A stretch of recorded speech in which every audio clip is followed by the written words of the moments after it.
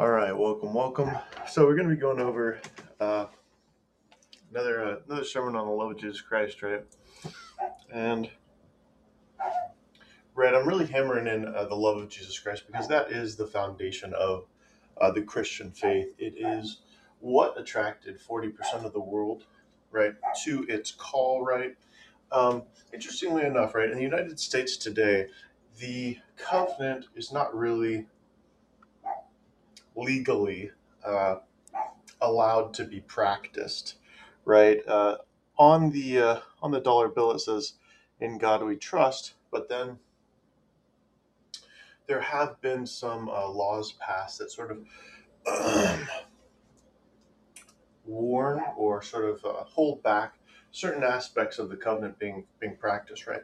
One of the aspects of the covenant that is sort of being forbidden, right, by law, right, is the parable of the salt and the light, right? Parable of the salt and the light is, uh, right, sort of keeping your flock that's around you pure, right? Keeping the people around you that pure, right? And this involves casting people out of church, right? After a while, right? After Christians, we try and heal people for a long period of time. Well, the parable of the salt and the light comes in. And in that parable, Christ himself states, uh, what good is salt if the salt has lost its saltiness? How can it be made salty again? It can't. It's neither good for the church nor for the manure pile, right? And so it must be cast out, right? And trodden under the foot of men. So what he's saying is, right, if people will not, right, they refuse to keep their covenant, they have no interest in keeping their covenant, right?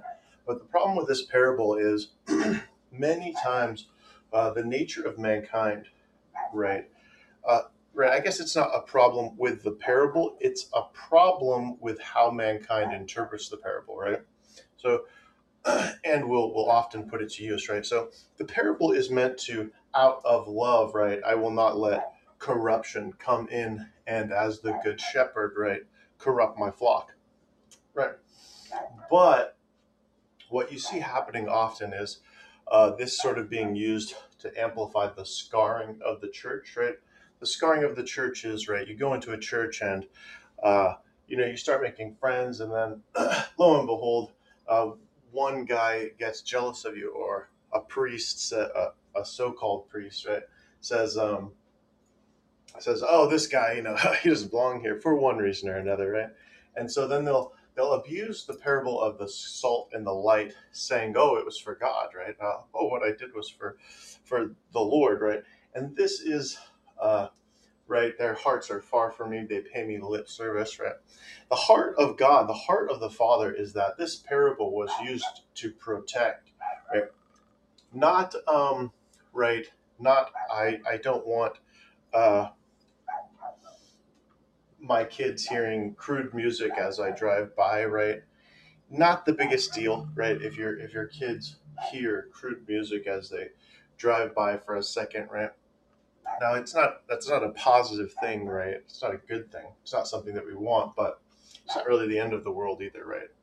And so when it comes to a human life out of love, right, loving that person, right, you have to decide, uh, and it is a judgment call on the part of mankind. But with mankind, you have to grasp that certain aspects of mankind are very easily corrupted, right?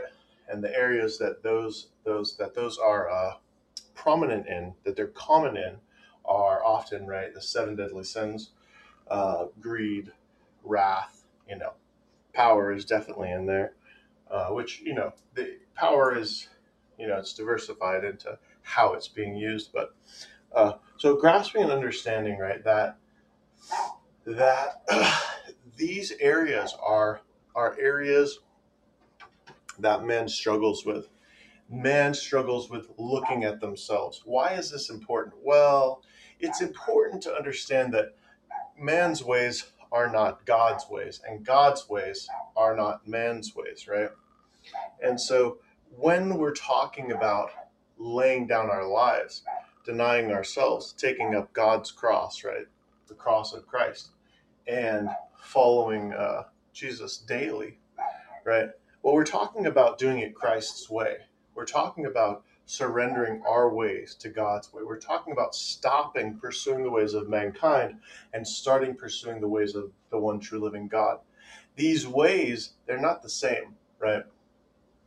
And uh, but they are highly effective and highly efficient.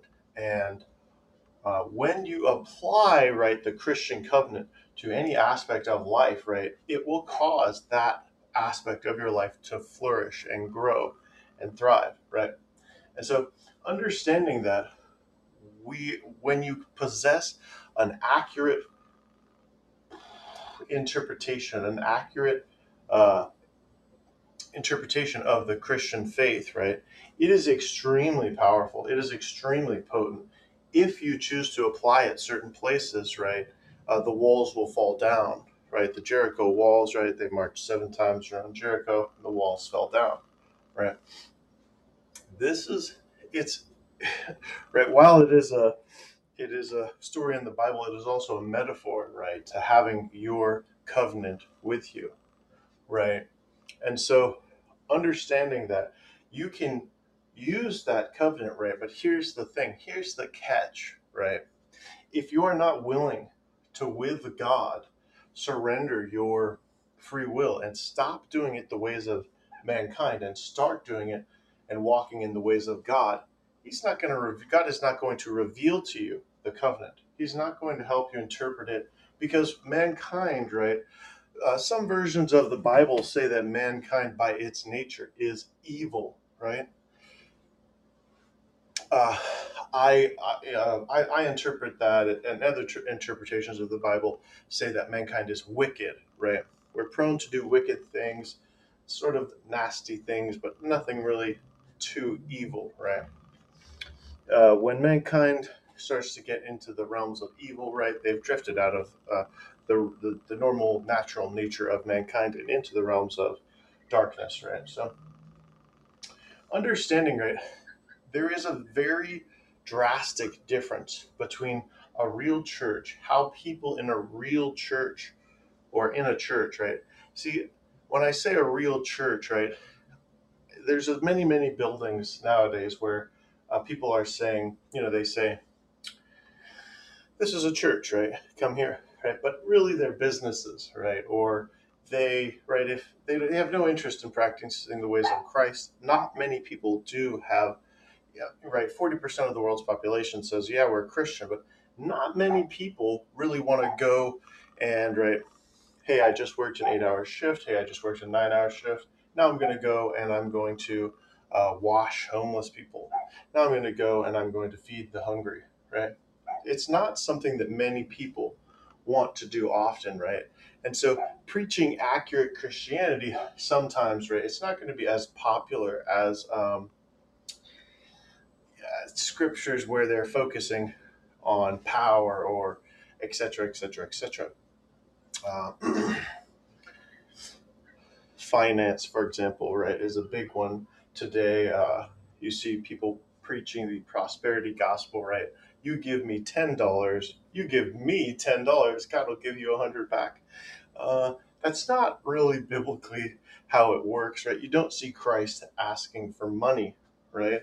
Interestingly enough, right? So these churches that are out there and they're saying money, money, money is the focus, right? Well, what Christ said to these churches was, it is said that my house will be a house of prayer, but you are making it a den of thieves, right? A church is not really supposed to be money centered, right? So when you hear churches praying for finance excessively, right? They've sort of taken the main focus of the religion. They're taking the proper, accurate focus. See, in life, right? Let's say uh, uh, there's two ways to a Walgreens store, right? And if I go one way, it works, and I get to the Walgreens store. And if I go the other way, it's the same exact thing. I end up getting to the Walgreens store maybe just a little bit later, right? However, right, in Christianity, with faith, right, if you're not rooting out that corruption, if you're not rooting out um, the pollutants in your life, if you're not doing it God's way and focusing on what God is pointing to, right, you might grasp that, or you should grasp that, while you may be able to twist the covenant. All right, Bible says that teachers will twist the covenant to their own destruction. Right, they twist the Holy Scriptures to their own destruction. Right, you can edit a version of the Bible and print it out. Right, that doesn't mean it's going to be accurate. The accurate teachings of the Bible are the ways of God. They're not the ways of man. And so if I say, well, God likes me to hoard all my money and really put emphasis on money in my church, right? Well, you can say that, right? You could write it, you could print a whole version of the Bible that says that, right? But it wouldn't be a version of the Bible, it would just be a book that was written, right? So I guess when I'm saying, oh, there's 3,000 versions of the Bible, it's not really accurate, right? They're actually not versions of the Bible, they're just named versions of the Bible, right? Just like having a church named a church doesn't actually make it a church, right? If I call something Christian, that doesn't make it Christian. If I call myself Christian, that doesn't make it Christian. And this is different from the two ways to the store, right? Because you do not end up getting there. The inaccurate biblical teachings, inaccurate biblical interpretations, etc., etc., etc., are not the ways of God, right? And if man is editing the Holy Scriptures, right, thinking, oh well, I like it this way, whatever. That's their prerogative. It will not produce, right, the spiritual blessings, the spiritual fruit, right, that you see the men in the Bible utilizing, that you see the men of the Bible receiving, that you see the men of the Bible, the acts, the deeds, that you see the men of the Bible performing. And so it's important because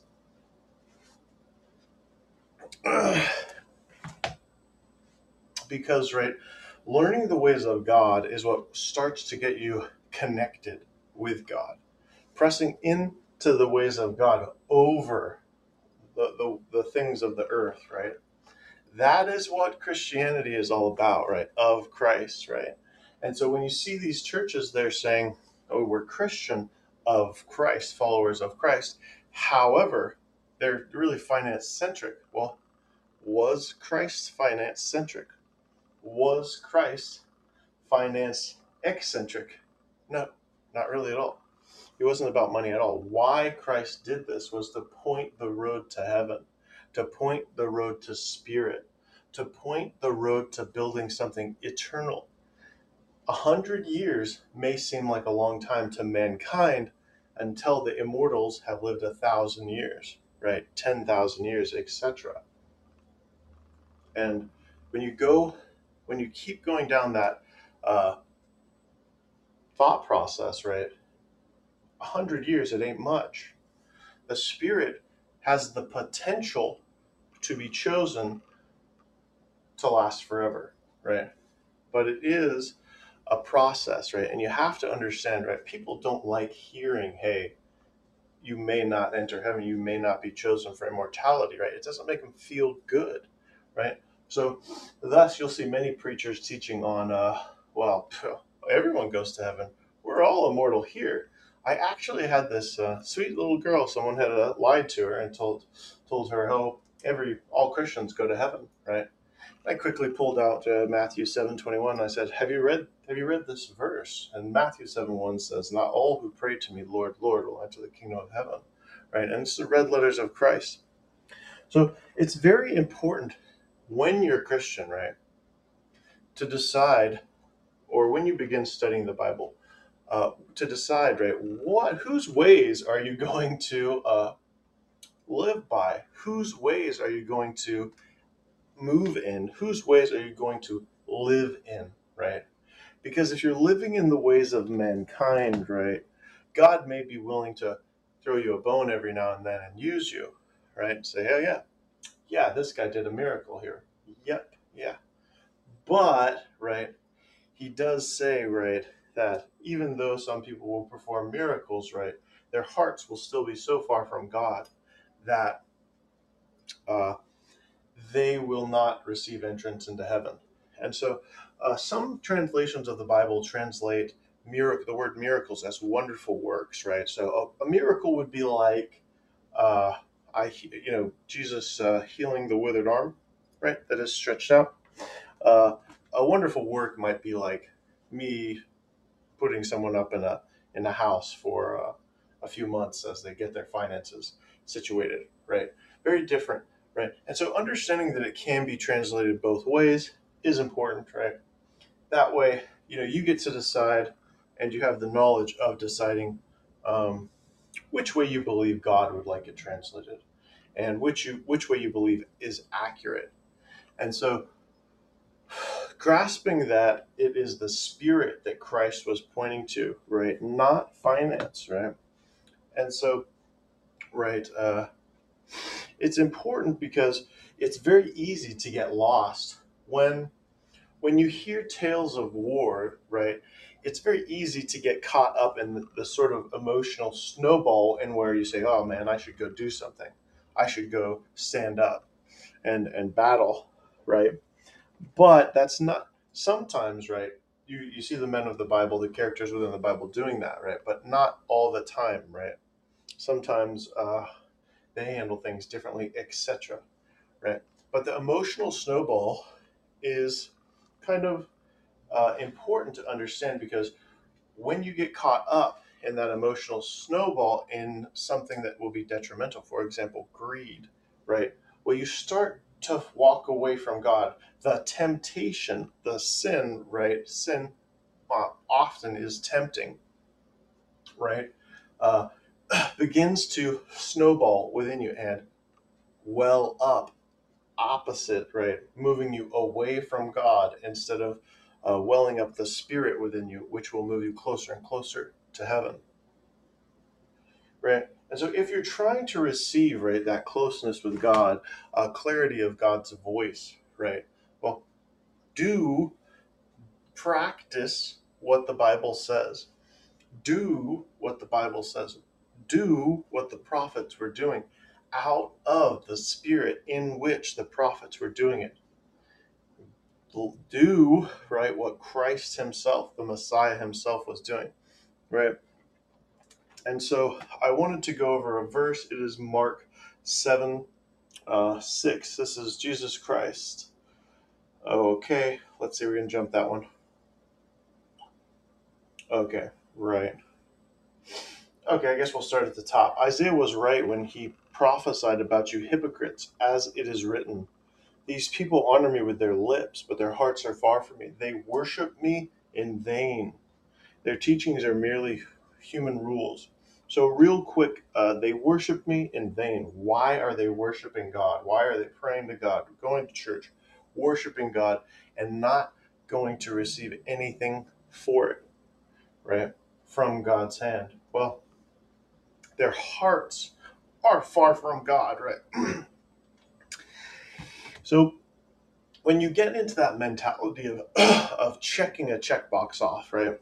Oh, I checked that checkbox off of I went to church, I did my podcast stream, I did something for God, right? It's not really where God wants us to be operating from, right?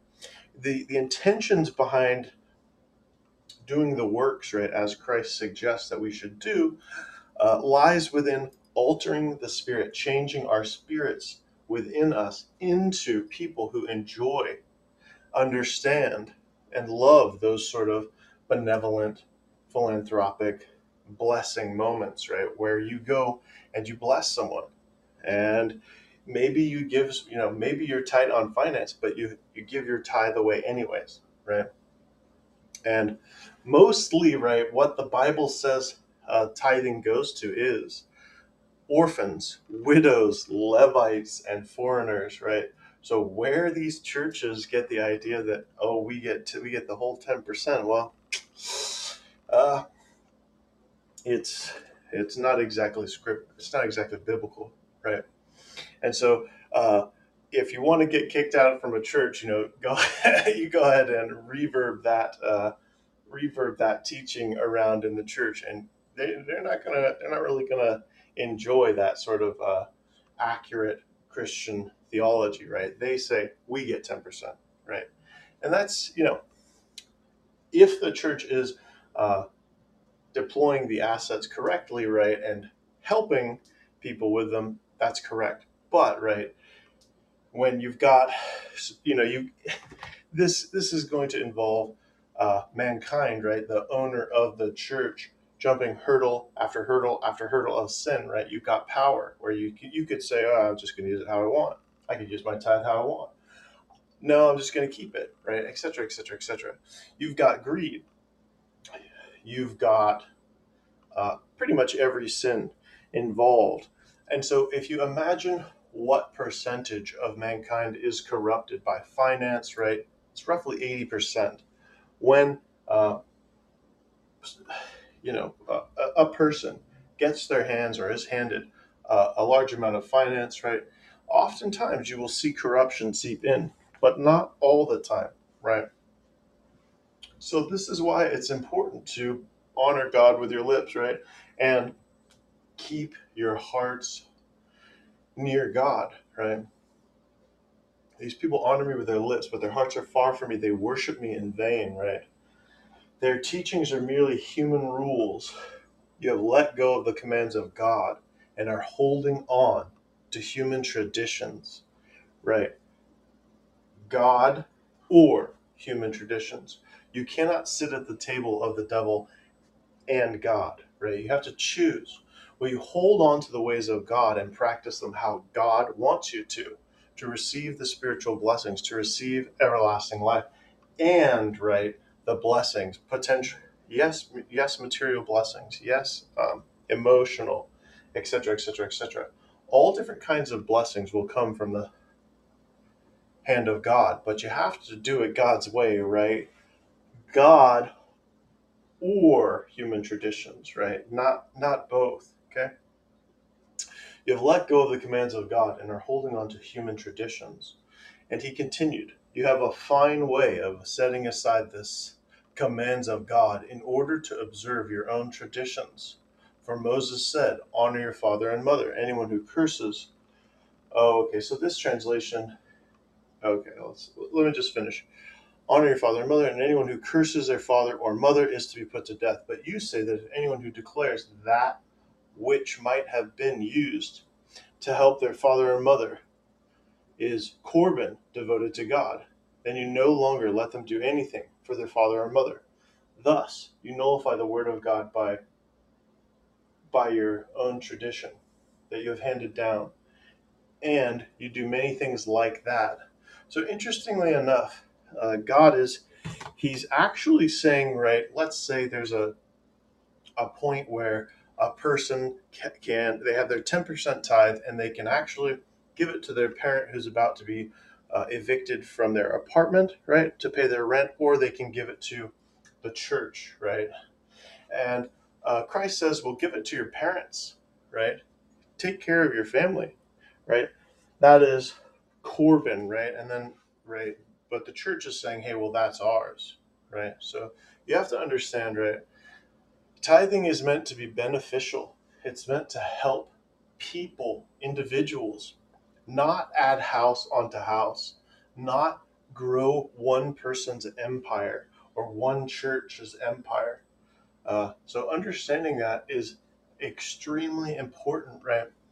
But these are meant to be done out of love, right? To display the love of God, acts of benevolence, acts of philanthropy, etc.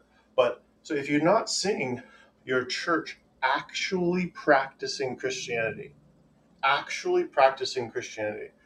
and I mean, you walk up to the event directory of your church, right? And if you don't see Christian outreach going on there, it's not a church, right? Christ says that if you believe in me, you will do the works that I have been doing. This is out of love, right? The works produce exemplary love. They lead the community. They lead the nation. They lead the world and point to the holy kingdoms of God and his divine benevolence. But when you let go of these spiritual things and start holding on to money, like money is your God, well, you've smelted down all the doctrines of God into the golden calf, right? And the golden calf, right, was an idol fashioned uh, at the foot of Mount Sinai that ended up uh, resulting in the people who fashioned the golden calf dying. And this story bears example for all mankind, right? If you smelt down the ways of God, if you melt down the holy scriptures into the golden calf and start using them for finance, well, God will say, well, thanks for preaching my word, but bad news now, just like the people at the foot of Mount Sinai. Well, out of the dust you were formed, and into the dust you shall return. That is the consequence for betraying God. That is the price of choosing money over God. It is your soul. So, again, Jesus called to the crowd. He said, listen to me. Everyone understand this. Nothing outside a person can defile them by going into them. Rather, it is what comes up out of that person that defiles them, right? And so, don't you see that nothing that enters a person from the outside can defile them? For it doesn't go into the heart, but into the stomach, and then out of the body. What comes out of a person is what defiles them, or it is within them, from out of a person's heart.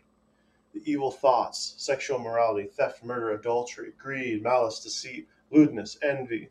These evils come from inside and defile a person. This is why I'm listing the emotions, right? And some of them were, that I listed, Christ lists here: malice, deceit, right? Lewdness, envy, jealousy, right? Things like that. So understanding, right? This is not what Christians are about, right? Christians, we're all about cleaning the inside of our cup first, right? Getting all that mud, getting all that gunk out, getting all that pettiness, that envy, that jealousy, that hatred, that bitterness, right? Oh, my life didn't go perfectly. Get it out. It's not going to benefit you in your own life, right? And this is one of the keys to the kingdom of heaven and earth. If you practice it accurately and mindfully, right, it will benefit your life and alter your life in ways that are drastically beneficial. I can't explain. If you can imagine, right, if you start practicing this and keep those negative emotions out, right, your life being altered forevermore for the better. Well, that's an understatement, right? Because it's not just going to alter your life, it's going to alter everyone around you's, everyone around you who is in your life, right? And so understanding that is extremely important, right?